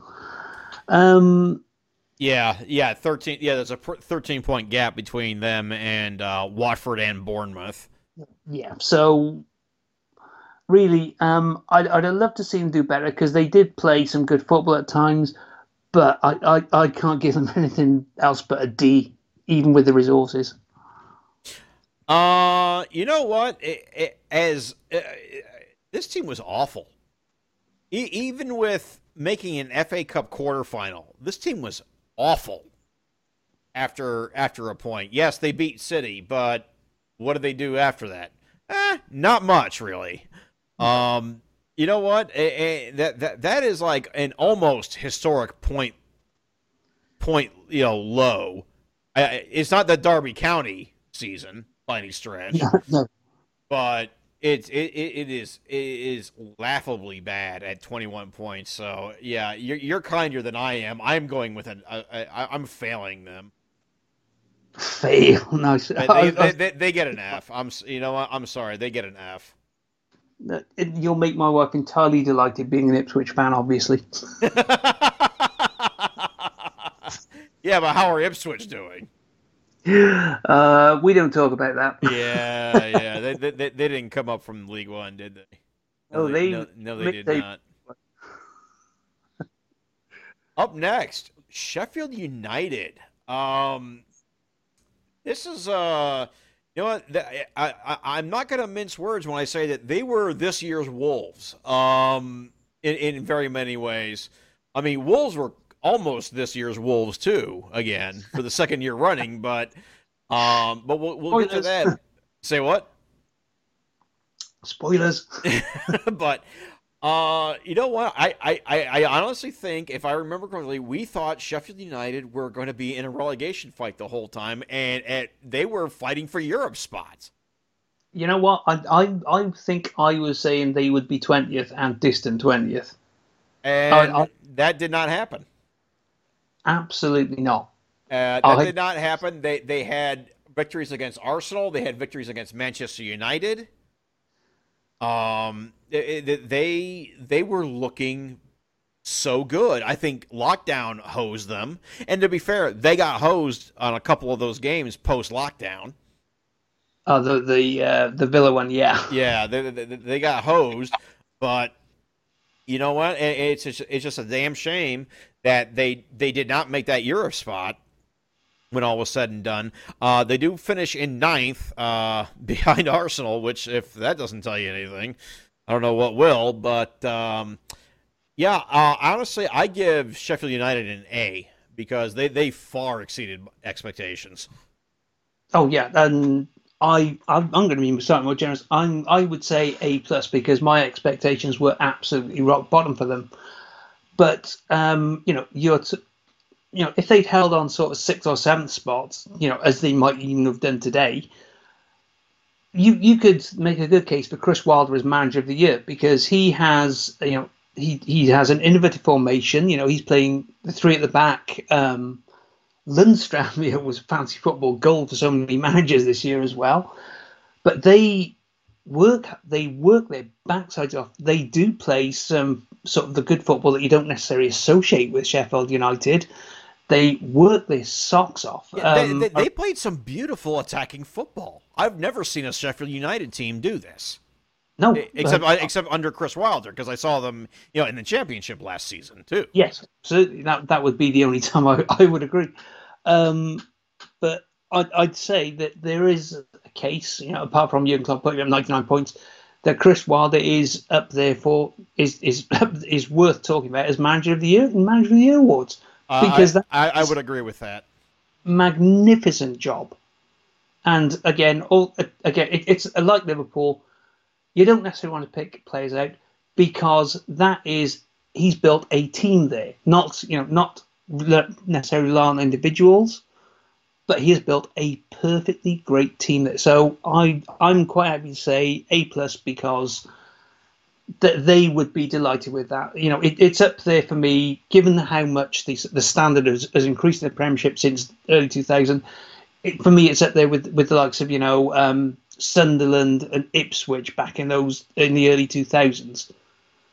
Brilliant effort. Yeah, the only thing that keeps me from giving them an A plus is the fact that they had to be like absolutely perfect, and Liverpool were the only one who was even close to that. Yes, I'm going particularly on expectations because, as I say, well, that's why I gave him. I gave him a really high A, but it wasn't. I don't think it was A plus work because they did end up in ninth, and they didn't make that Europe. Maybe if they made that Europe spot, I might have been convinced for an A plus. Side coming up for that for me, I'm happy enough with that. Up next, another team in red and white stripes, Southampton. Southampton. You have got to give absolute credit to the Southampton board there because was it a third of the way through the season? They were hosed 9-0 at home by Leicester. They were in the relegation spots. They were looking horrible. And, they never made a noise about, sacking Ralph Hasenhüttl. And he is, since, I believe, since that 9-0, having a look at a table, I think they would have finished 7th on the form table since then. So, wow. They gone from relegation to, over the European candidate worst. And you have to give immense credit to Danny Ings. What a season he's had there for them. 22 goals for a side like Southampton. Was it one goal off the Golden Boot? Fantastic. For a player who was at Liverpool and didn't quite manage to break through despite being very, very well liked. I've got to say I would give them a B minus because they were lower mid table, but given where they were a third of the way through the season, a brilliant job. There's a lot to build on there. Yeah, their league position in this case, their league position. Well, actually, they jumped up 5 spots to 11th. Didn't see that coming, but there we are. Yeah, you know what? I think maybe I was going to go a C on there, but you know what? Maybe you're right. Maybe if we take it from the time that they had that 9-0 thrashing, you know what? They were fine. Comical errors against Arsenal notwithstanding. But yeah, you know what? I'll go with a B. That's fair. B for Southampton. No. Go right ahead. Sampdoria, yeah, Sampdoria down to 10 men. By the way, Morton Thorsby got sent off. So yeah, that's pretty much it. Yeah. Oh, 0. Juve are the champions. Good for them. I'm looking forward to it. Tottenham fucking Hotspur. Oh, Jesus. Oh, Jesus. You know, okay, so they're down 2 spots from 4th to 6th. They had a manager change, which I still think was a mistake, to go from Maurizio Pochettino to Jose Mourinho, a completely bereft and washed Jose Mourinho, as far as that's concerned. Credit to Spurs. They were part of the team that benefited the most from lockdown because Harry Kane was able to heal himself during that time. Oh, yes. And let's face it, okay, they have Son. Oh, shit. What's his name? I can't think of his name all of a sudden. Who was their big transfer? Oh, is it Lucas Moura? No, not him. The other one.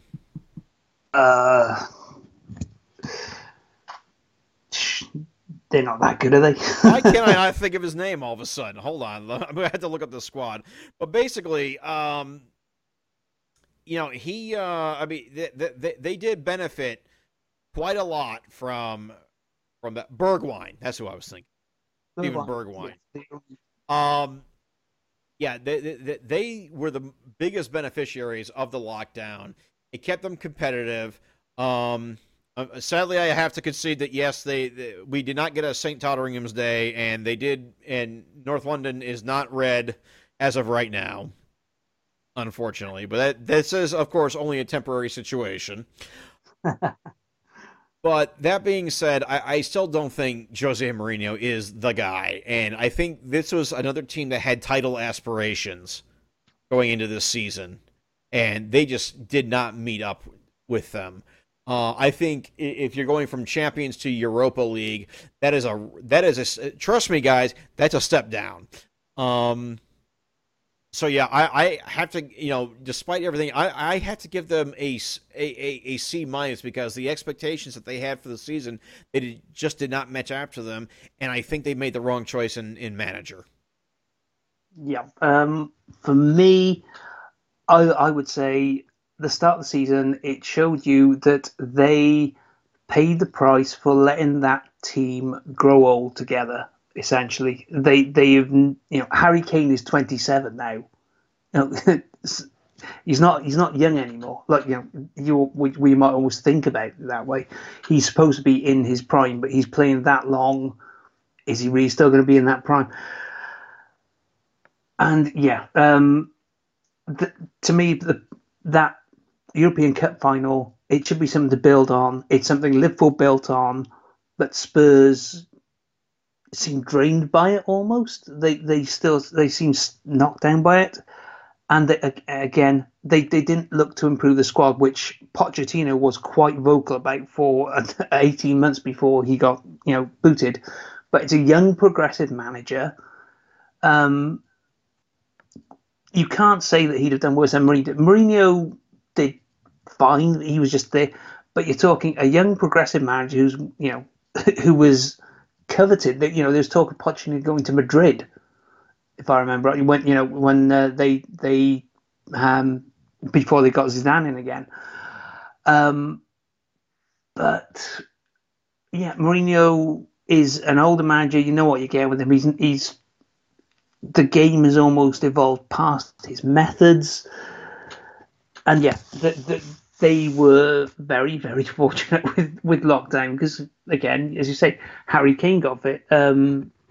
Son was able to rest a bit because he'd had a ridiculous number of games in the 18 months beforehand.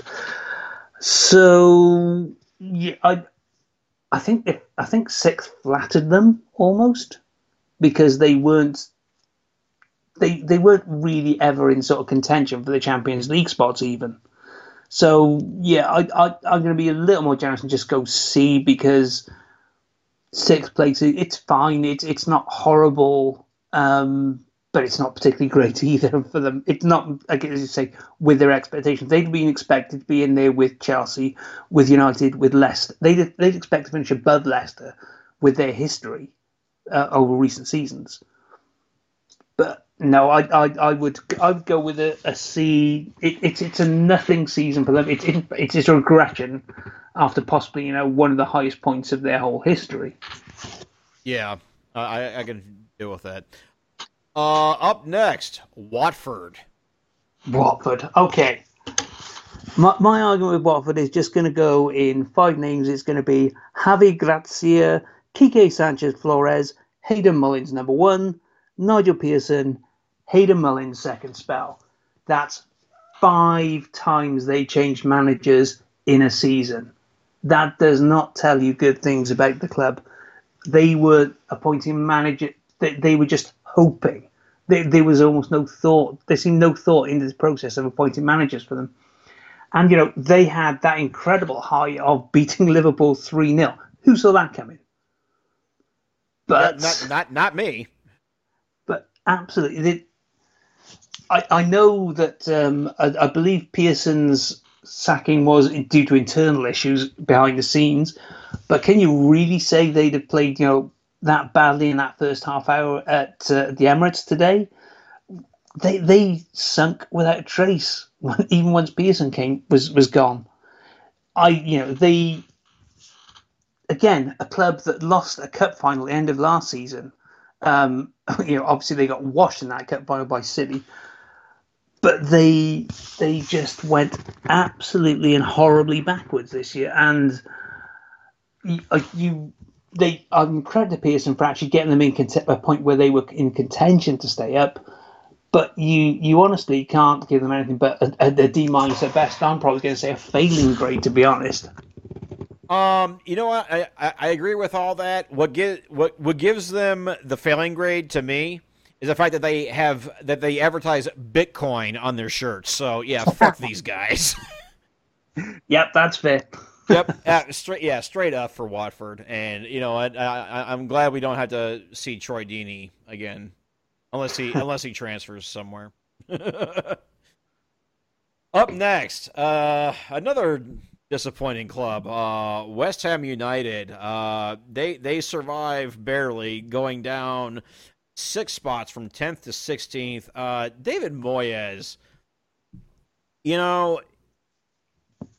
I still think he kind of got hosed at Man United, and I never thought he was a bad manager at Everton, but his record at Sunderland, Real Sociedad, and 2 spells now at West Ham United, he is not a good manager. Not anymore. He has lost it. He's another one. Yeah, you said that the game's left Mourinho behind. Boy, did they just? I mean, the game has left David Moyes in the ditch at this point.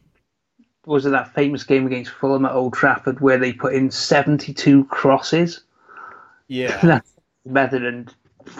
Yeah.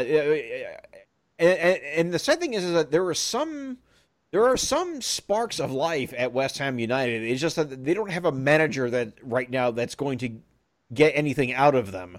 So, yeah, West Ham United gets a D- from me. I mean, yeah, they stayed up, but, by the skin of their teeth. Yeah. There was a famous mural in Liverpool at a pub, which has subsequently burned down, which celebrated David Moyes' Manager of the Decade award for the 2000s, saying that you don't have to win trophies to be a winner, but he is a winner. No, he really isn't. Again, he was just fine at Everton. He was fine.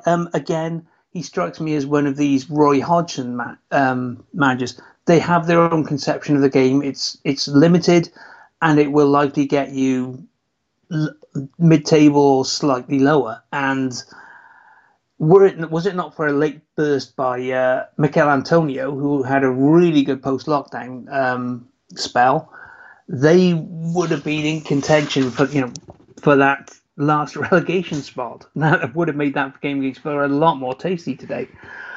I really, and they are.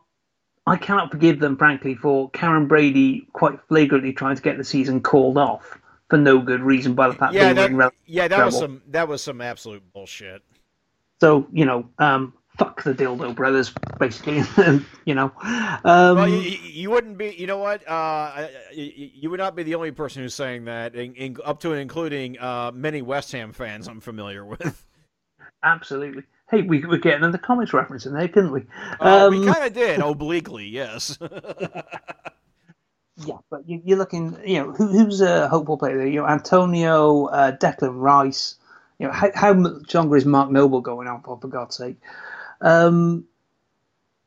Yeah, I'm going with you. Hey, don't forget the power that is Lucas Fabianski. Hey, he's had a reasonably good season. He's been fine for them, hasn't he? Kind of has, actually. Yeah, not in his way. Not up with Szczesny, but yeah, Szczesny. Yeah. I can't imagine, but a D minus. I will, just for surviving, I'll up them from a failing grade. Yeah. Speaking of whom, Ronaldo just missed a penalty, but they're still up 2-0. Yeah. And, in the 11, they're down 1-0 with St. Louis, so they may not be undefeated, as we said at the top of the show, anymore. Lastly, Wolverhampton Wanderers. John, finish us off here. You cannot dislike that Wolves side. You can say maybe they've got agents in charge. Screw it. Sorry, Raul Jimenez was a key component in the fact I won all my fantasy leagues this year with my wonder team. Come on. 3 Liverpool defenders, Raul Jimenez and Kevin De Bruyne, and a rotating cast. Wonderful. Okay, but yeah, Adama Traore, is there a better player to watch in the league? Frankly, I'm not sure there is. Look at, he's built like a tank, and he goes like a Concorde down that wing. He is, and how many goals did they get from, put him just pinging crosses in right on Jimenez's forehead and in the goals. They didn't go forwards this year, they didn't go backwards this year, but they were a really good side to watch. They gave all the top sides games. Maybe they didn't give Chelsea a particularly great game today, but did it matter for them? No, I don't think it did particularly. It should have, because they could have made Europe. Yeah, but the way the games were panning out, I'm not sure it did work. Maybe not. But yeah, the test for Wolves they've got coming up. Can they kick on to the Champions League? The third and fourth spot was quite low in points compared to what it usually is this year. I think 60s, mid 60s opposed to early 70s. So maybe they should have been a little bit more ready to take advantage of the slip-ups, but you can't hate what it's a B, I think, from me, because they're a good side, but maybe they could have gone just that little bit further. Yeah, I'm going to agree. They get a B from me too, because I think we had them as being one of the teams to pip a top 4 spot, and they just didn't do it. And I think, and for much of the season, Sheffield United looked better than them in very many ways, even though Wolves did end up finishing ahead of Sheffield United. But I think that it did take a little bit of the shine off of them. As you said, they didn't move forward. They didn't move backward. They did have a Europa League campaign. I think are they still in it? I believe that, yeah, they are. So they still could possibly win they could still possibly win Europa League if they're still in. Yeah. Again, with Man City, that grade could change, but purely on leagues. Yeah. Well, and Arsenal for that matter. Don't forget Arsenal. Oh. That grade could change too. But or are we going to say Chelsea as well? Nah. We rated Chelsea pretty high as it is, so I don't know if we can, but reasonably. But I'll say a B for Wolves. Last year I gave them an A because they blew away all expectations. But yeah, this year they did a B job, and that's where they're at. They didn't go up, they didn't go down, they stayed right in 7th. So can't fault them for that. And wow, that is, whoo, boy, this segment alone is taking more than our usual episode lengths. Yeah, I told you, extra time and penalties. You weren't kidding. Turned out. Go on then. I'll throw this one at you last. Well, who's your player of the season? who's what? Who's your player of the season for the Premier League? Oh, gee. Who's my player of the season?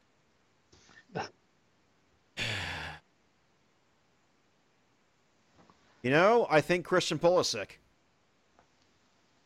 I think he built Chelsea up in such a way that helped them move further than I think either of us had expectations for. I like that. And obviously your countryman as well. Well, that actually had nothing to do with it. Oh no. No, I do like what Pulisic has done, but I'm just going with Jordan Henson to represent the squad because you could say Mane, you could say Van Dijk, you could say Trent. In fact, screw it. Sorry, Jordan, you've got your PFA award. I'm going with Trent Alexander-Arnold, and if Trent Alexander-Arnold does not win all the Young Player of the Year awards going, there is no justice in the world. You know what? I'm going to say if we're talking about younger players and if I'm going to represent my squad, Bukayo Saka has been a revelation since Mikel Arteta became manager. Absolutely. So Absolutely. Thoroughly enjoyed watching him. So, my God, that has been the Premier League, and we only get a 6-week break before it starts all over again. But with that, full-time in Turin, Juve 2, Sampdoria 0. Juve win their 9th consecutive Scudetto. It's obscene. Yeah. Juve win Scudetto, world keeps turning. So, and with that, I think we've talked long enough. With that, this has been episode 40 of the Busting Balls podcast. Hit us up on Twitter at BustingBallsPod. Email us, bustingballspod@gmail.com. I didn't even look at the email. I don't think we had any. Because we never have any. You're listening to this. You can find us now on Spotify. Search Busting Balls Podcast. You're listening to this through SoundCloud, either our own feed, soundcloud.com/busting-balls, or through the PWOM podcast network at soundcloud.com/pro wrestling only. John, any final words? We're champions. Have a look, if you will, at that famous photo of the planet taken from space by the Apollo 11 crew. And have a look at that, and that, my friends, is everything that Liverpool are champions of. Enjoy that sight. I am going to enjoy that sight because these times do not come very often. Fair enough. All right. With that, it's good night from me. And it's good night from him. We'll see you in a couple of weeks. Good night.